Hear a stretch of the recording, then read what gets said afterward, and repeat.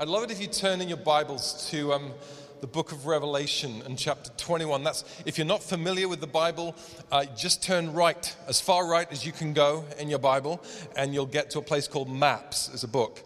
And then you go left, or Concordance, and then you go left, and the next thing you hit is a thing called Revelation, and it's the last book in the Bible, and we've been studying through it because we believe that God's Word is living and active, by which I mean it's going to change your life. If you truly engage with the Word of God, it's going to change the way you think. And the way you think will change the way you feel, and the way you feel will change the way you act, and the way you act will have consequences for your life. And so therefore we believe that this word is really important. And we try and do all we can to make it as helpful and as relevant and as understandable to everybody, so that we can begin to be people who not only hear the word of God, but live the word of God.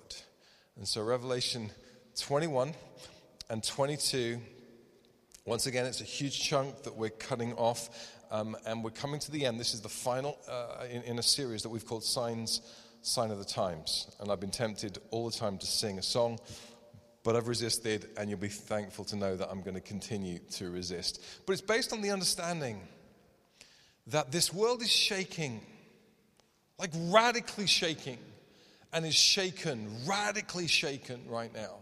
Yesterday's certainties have become today's insecurities. What we banked our life on yesterday, financial systems and political systems and old alliances and ways of thinking, now no longer make sense according to today's realities. And then we have choices, and the choice is, are we going to cling on to yesterday's realities and hope that somehow that everything's going to flip, or are we going to find new realities and new ways of thinking? And what we've been trying to say is, what does God have to say about this? Why is this all shaking? And we've been trying to do some hard thinking around this stuff. You know, I'm glad some of my French friends are here, because Etienne and Peggy have been with us for a year. And they're going back in a couple of weeks to plant a church in Nice.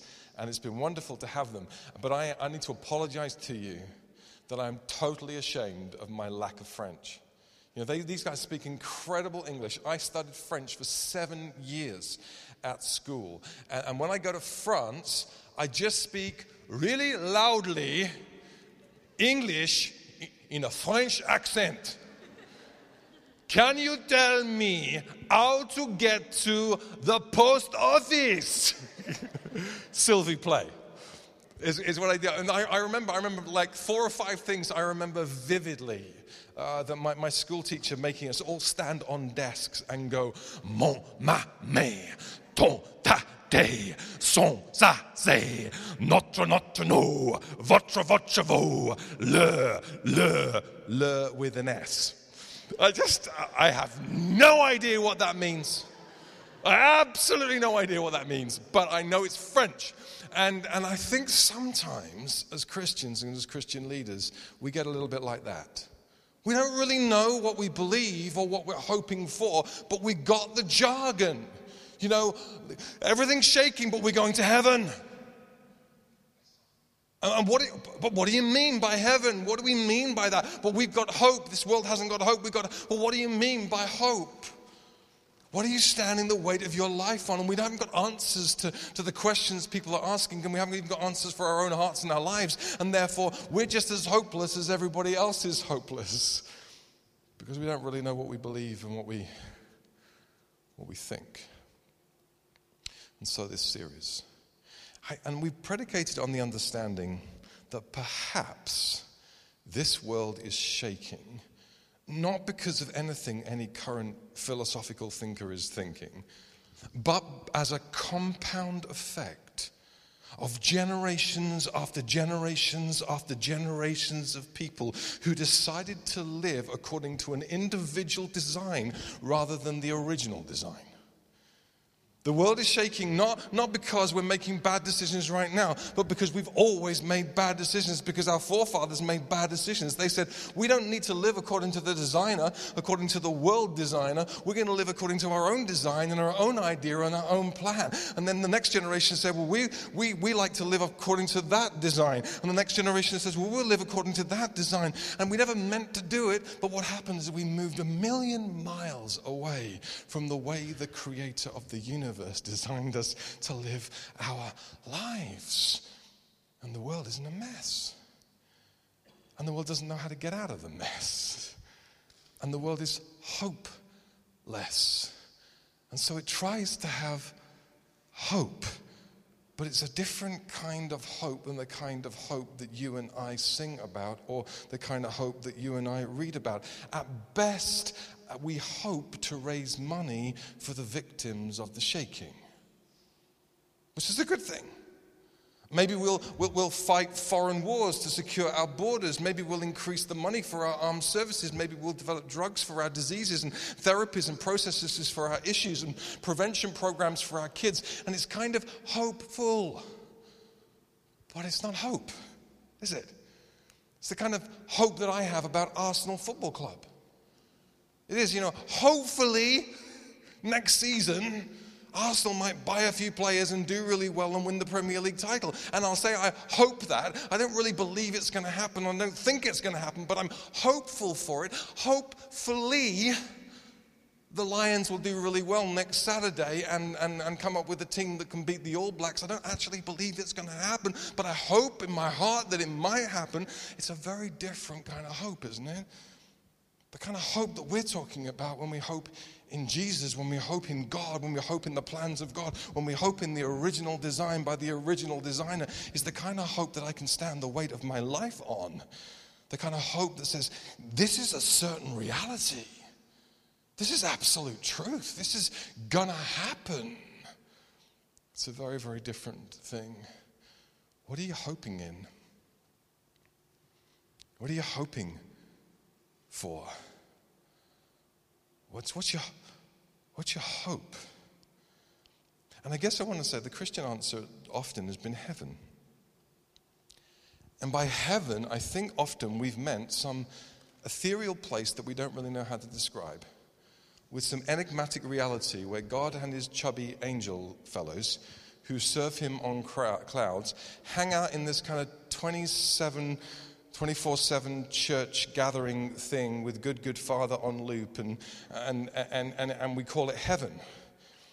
Actually, it sounds like the other place to me, but just kind of eternal, same song on repeat when we're doing I think sometimes that's what we think of heaven. We think we're getting out of here. We're going to escape this world. The world will soon dissolve like snow. We have, most of our theology is based on our hymns, not on our theology, not on the Bible. We're going to get out of here somehow, escape this world, and it's going to be lovely, and everything's going to be beautiful, and everyone's going to be nice to everybody, and there will be some angels around, and we'll sing songs of worship to Jesus. Really? Heaven for the church is often seen as a coping mechanism, a philosophy that gets us through. In other words, you're going to have some real difficulty in this life. Life is going to suck. Jesus said that. You're going to have your heart ripped apart and the world is going to go to the dogs. But one day we're out of here and it's all going to be good. So onward, Christian soldiers. He's a good father and all that kind of stuff. It's going to be great for you. You're just going to be out of here. Heaven helps us endure.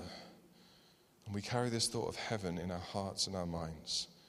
And it helps us just hold on, hang tight and hunker down till he calls or comes. And my question is this: what if there is more? What if there is more to this hope? What if there is more to this heaven thing? What if there is more than just surviving this life and hoping one day everything's going to get changed and it's going to be okay? What if we're supposed to thrive? What if we're supposed to cooperate with what God is doing right now as a foretaste of what God will be doing in all eternity with us? What if this stuff at its best is just a shadow of what is to come? What if we get to taste this stuff now as well as in the future?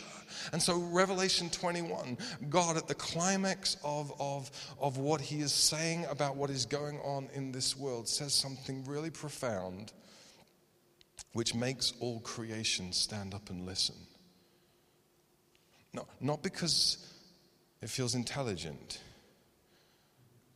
but because it's the one thing our hearts are longing to hear. It's the thing your soul is hanging out for. He says this, "Behold, I am making all things new." Behold, I am making all things new. God is saying, do you know what?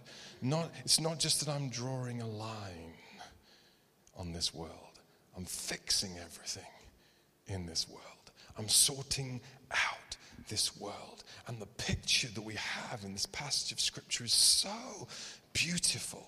And it tells us not only of the fact that God has won and he sits on the throne and that love has won, it also shows us how we should posture ourselves towards these times and what's happening. So I'm going to read. I want to do something a bit different. I'm going to read more than I would usually read.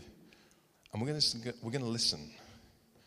And I hope that we would listen with our hearts, because this is beautiful poetry with profound truth. Revelation chapter 21. This is the end game. We've had judgment. It's been pretty horrendous. Preaching it last week was pretty horrendous, brutal. Revelation 21. It's going to be interesting because I didn't bring my glasses, small print, and the lights are dim. I'll try and make it accurate. Here we go. Then I saw a new heaven and a new earth. For the first heaven and the first earth had passed away, and the sea was no more. And I saw the holy city, the new Jerusalem, coming down out of heaven from God, prepared as a bride adorned for her husband. And I heard a loud voice from the throne saying, "Behold, the dwelling place of God is with man. He will dwell with them, and they will be his people. And God himself will be with them as their God. He will wipe away every tear from their eyes, and death shall be no more. Neither shall there be mourning, nor crying, nor pain anymore, for the former things have passed away." And he who was seated on the throne said, "Behold, I am making all things new." Also he said, "Write this down, for these words are trustworthy and true." And he said to me, "It's done. I am the Alpha and the Omega, the beginning and the end. To the thirsty I will give from the spring of the water of life without payment. The one who conquers will have this heritage, and I will be his God, and he will be my son." And then I want you to read from verse 22. "And I saw no temple in the city, for its temple is the Lord God the Almighty and the Lamb. And the city has no need of sun or moon to shine on it, for the glory of God gives it light, and its lamp is the Lamb. By its light will the nations walk, and the kings of the earth will bring their glory into it. And its gates will never be shut by day, and there will be no night there. They will bring into the glory and the honor of the nations. For nothing unclean will ever enter it, nor anyone who does what is detestable or false, but only those who are written in the Lamb's book of life. Then the angel showed me the river of the water of life." Isn't that a beautiful description? The angel showed me the river of the water of life, bright as crystal. I've got competition. Flowing from the throne of God and of the Lamb, through the middle of the street of the city. And also on the other side of the river, the tree of life with its 12 kinds of fruit, yielding its fruit each month. The leaves of the tree were for the healing of the nations. No longer will there be anything accursed, but the throne of God and the Lamb will be in it, and his servants will worship him. They will see his face, and his name will be on their foreheads. And night will be no more. They will need no light of lamp or sun, for the Lord God will be their light, and they will reign forever and ever. And he said to me, these words are trustworthy and true, and the Lord, the God of the spirits of the prophets, has sent his angel to show his servants what must soon take place. And behold, I am coming soon. Let's pray.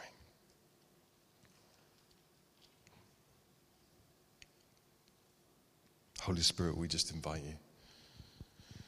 We believe this is your word, and we are your people.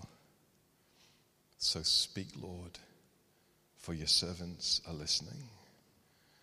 Help us be doers of your word, believers of your word, and doers of your word. We ask this in Jesus' name.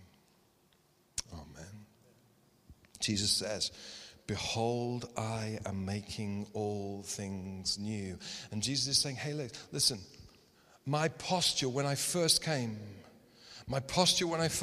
was that I would be a restorer of all things. I said to you and I showed to you that I wasn't going to be a separator. I wasn't going to be one of these guys like the Pharisees and the Essenes who separated themselves off and said, we have to be holy and pure, and therefore we're going to be better than you, and we're going to be separate off. And I certainly also wasn't going to be one of those blenders. One of those people that just blended into society and was no use to society. I wasn't going to be a Sadducee and I wasn't going to be a Herodian. There was something very different about me. I was a restorer, and I was deliberately provocative, and I deliberately evidenced the kingdom of God. My manifesto was given in Nazareth. The blind will see, the lame will walk. The poor will have good news preached to them. I came as a restorer, and it nearly got me killed, and then it got me killed. Do you not think that when I come again, I'm going to finish the job? Do you not think that when I come again in all of my glory, when I come to wrap everything up and sort everything out, I'm going to finish the job? Everything that got broken and damaged at the beginning gets sorted and healed and mended and fixed at the end. That's the deal. That's the whole bookend deal of the scriptures. Everything that got messed up in the garden gets sorted in the city. And that's what we're supposed to see in this passage of scripture. Verse 1 of Revelation 21. John sees a new heaven and a new earth. And what he sees is our world and our universe rejuvenated and transformed. The God who first spoke the world into existence is going to make the world new again, and it's beautiful. And it's going to be perfect. It's going to get fixed. In other words, he's saying, we broke it, but he's going to fix it. He's going to, can you get your head around that? Everything that we broke, he's going to fix.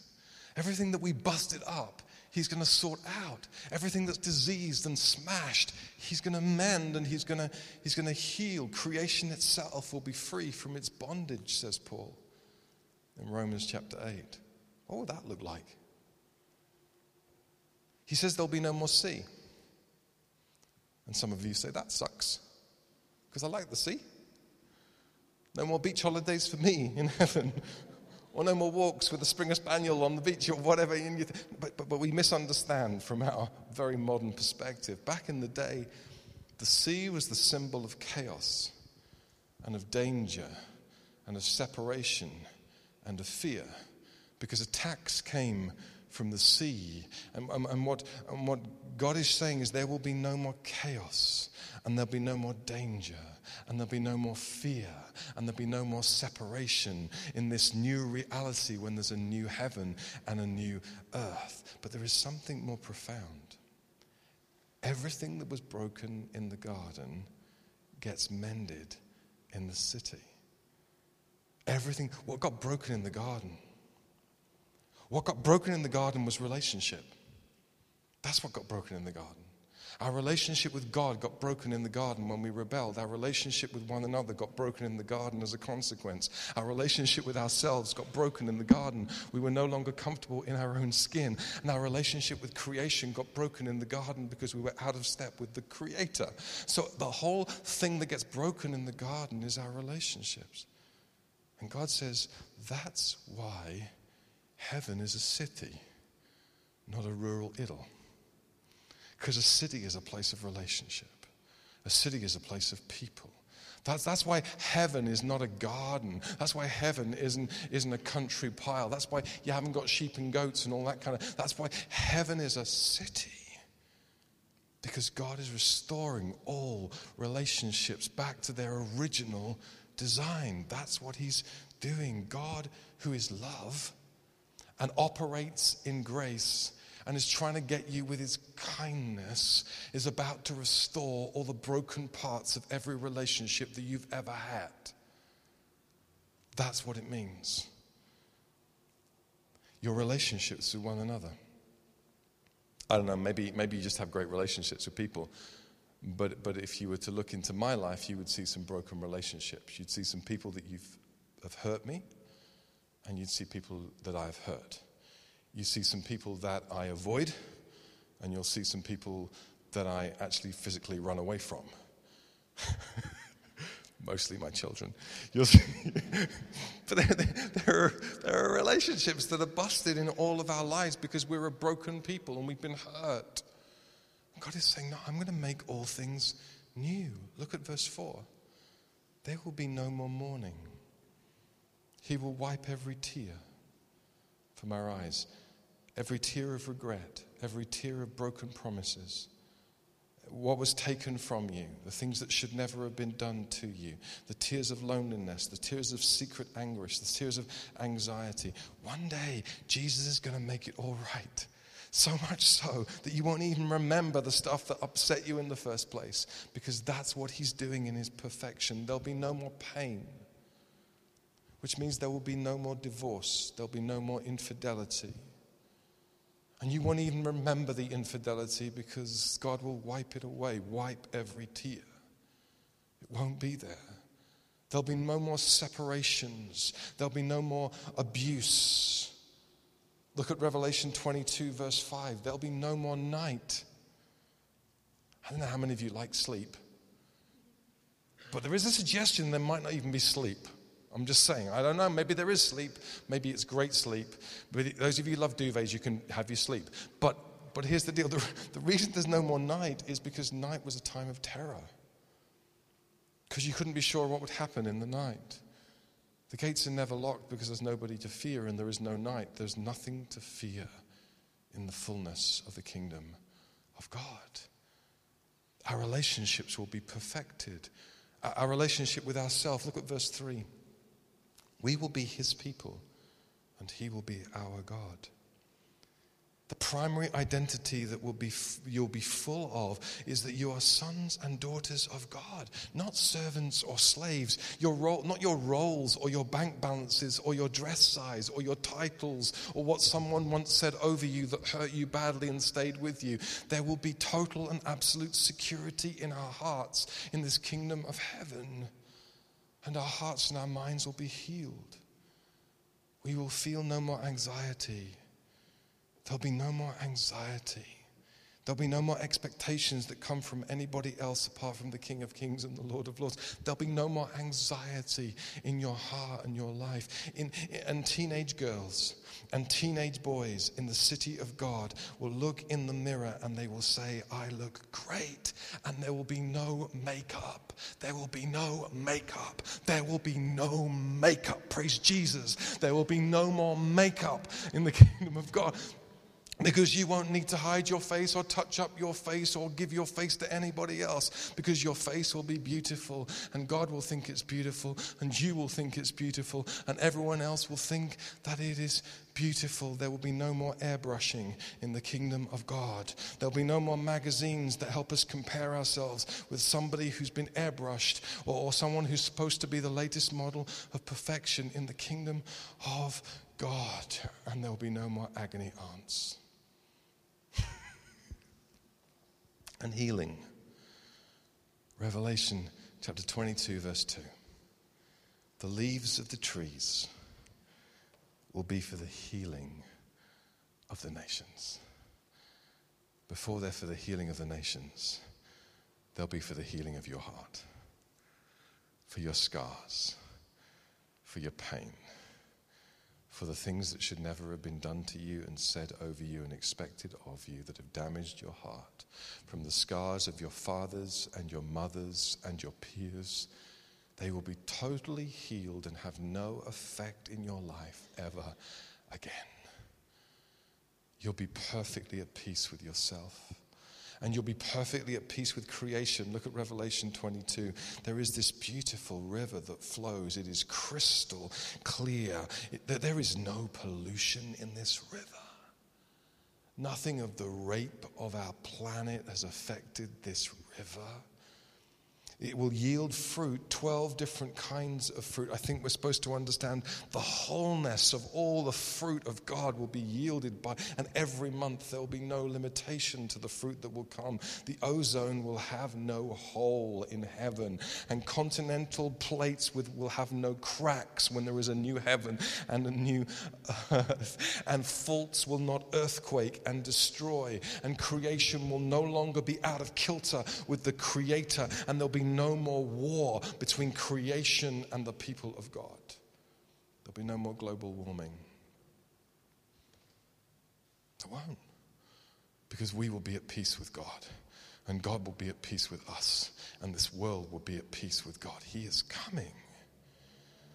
And all that because our relationship with Him will be restored. Look at Revelation 22, verse 7. Jesus says, behold, I am coming soon. Implication, we don't necessarily get out of here. He comes here. I understand that there are verses that talk about meeting him in the air, but implication that he is coming to earth to bring a new heaven and a new earth. Heaven, check this out. Heaven is his presence. We will see his face. Unadulterated, Revelation 22 verses 3 and 4. There'll be no more temple or sun because he will be present with his people totally and completely. We won't need a temple, and his glory and his radiance will be so pure and so perfect. We won't need a sun because he will be at the heart of his people. The dwelling of God is with men. I think that's the key to this deal. I think that's what God's been trying to do ever since the beginning of time. Presence himself with the people that he's created and the people that he's loved. That's what heaven is all about. Heaven is the perfect, unadulterated, undiminished, undiluted presence of Jesus. That's what heaven is. It doesn't matter whether it's here, there, or everywhere. That's what heaven is. His rule and his reign and his realm.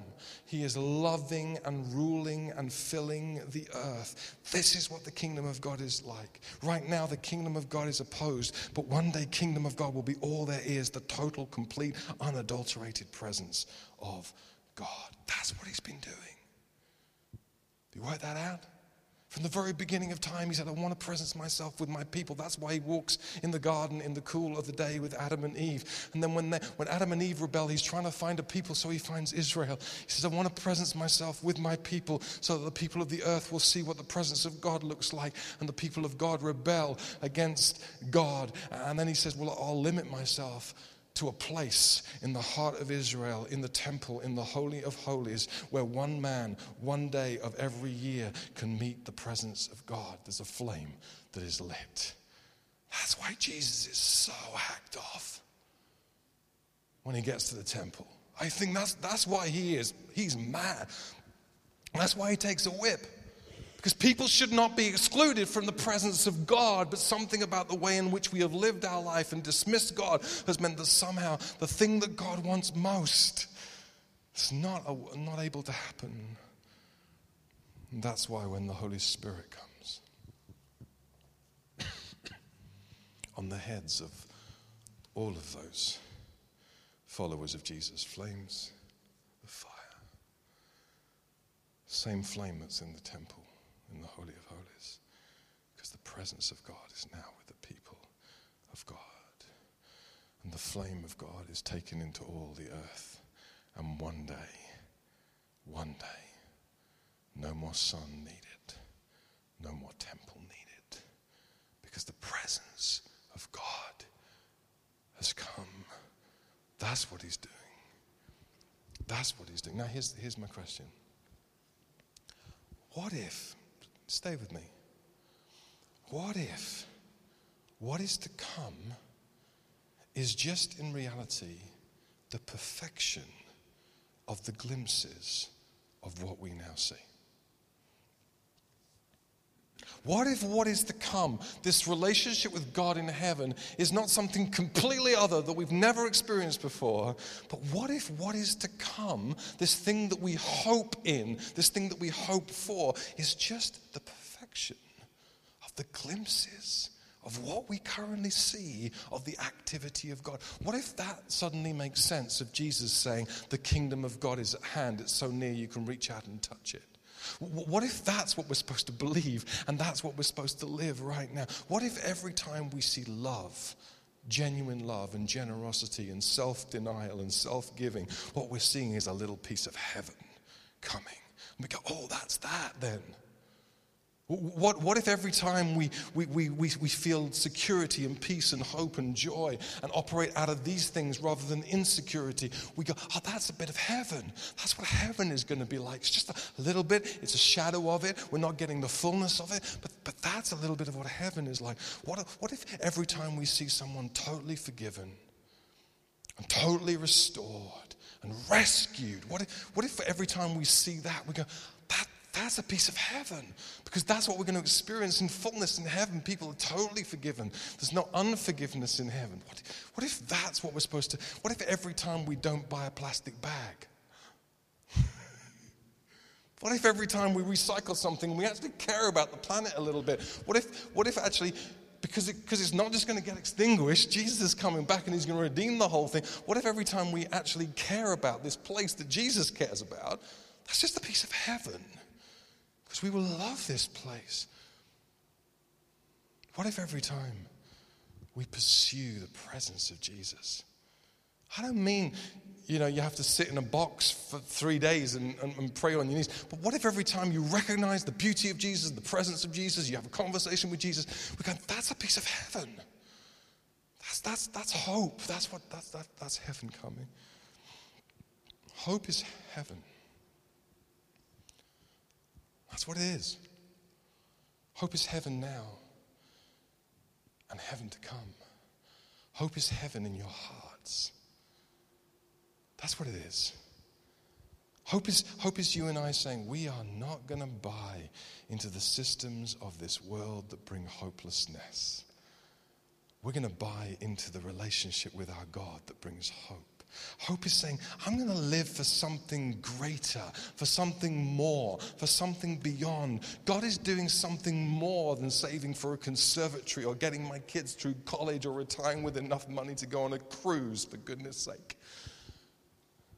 We're living heaven now, and we're going to live heaven in all eternity. God is doing something bigger, and every time we're thankful to God, and every time we walk with security and with hope, a piece of heaven comes. Hope is heaven in our eyes. Hope is every time you see somebody created in the image of God, you recognize that God loves them. That you never meet somebody that God doesn't love, that Jesus didn't die for, that the Holy Spirit isn't actively trying to win.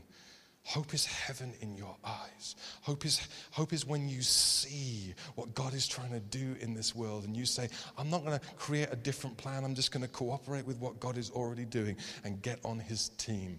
Hope is heaven in your eyes. Hope is every time. Hope is heaven in your hands and heaven in your feet. Hope is every time you stoop and stop and feed and care. Hope is not just saying one day there will be no more homelessness and one day there'll be no more justice because our God is a God of a home and our God is a God of complete justice. Hope is when we get down and dirty and say heaven should be coming now as well as not yet. We better practice.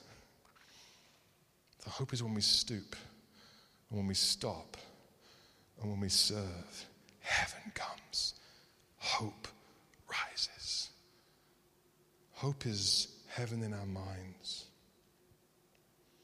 When we say we refuse to be bound in our thinking to the values of the kingdoms of this world, and we will hope, and we will have joy, and we will live lives of love and purity, and we will not settle for okay or little or less. We will run with the dreams that God has placed in our hearts, and we will not accept half dreams because God promised us big dreams, and we're going to believe that he has the cattle on 1,000 hills and he can pay for everything that he's calling us to, because God never calls you to something that he refuses to underwrite. Hope is heaven in our minds. And every time we step out, every time we make a God gap in our lives, every time we say, we have a vision that is beyond us and not dependent on us, every time we do that, we hope.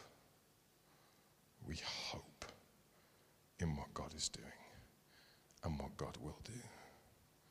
What if heaven is the perfection of the glimpses of the kingdom of God right now? And better, and bigger, and more magnificent, and incredibly wonderful, and totally healed, and totally restored. I want to see the goodness of God in the land of the living. Are you with me? I'm not just hanging out till I die.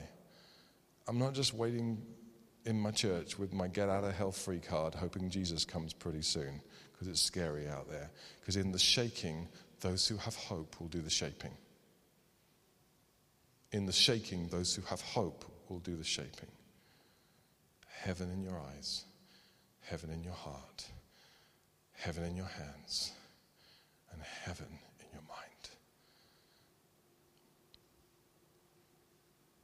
Should we pray? I was just checking out. I had nothing else to say. Should we pray? Jesus. Does your hope stand the weight of your life? What you're banking on? Is it going to see you through? I think what God wants to do this evening is distribute and administer hope to many.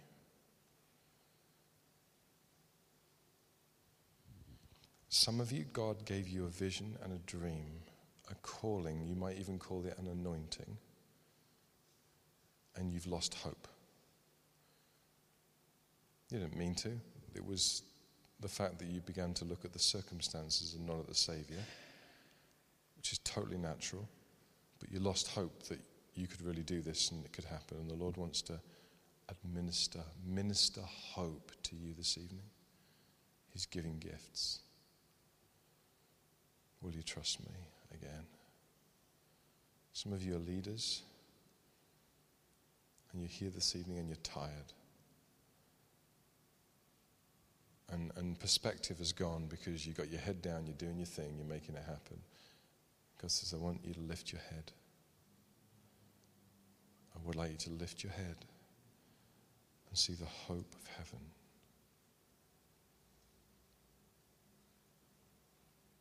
And some of you have just lost sight of who God is and who Jesus is. And even this evening, through the singing of songs and through the preaching of the word, you've known a nudge from God as he says, hey, come on. If you're in, you need to be all in. If this makes sense at all, you've got to go for it. Because there is nothing else on this planet that will give you hope, that will stand in the storm. Nothing else. So Holy Spirit, we just invite you to come. And we humble ourselves before you. We humble ourselves before you. And we ask that all over this room tonight, there will be touches from heaven, glimpses of heaven, the transforming power of heaven, the healing of heaven, the life of heaven right now. Holy Spirit, would you come?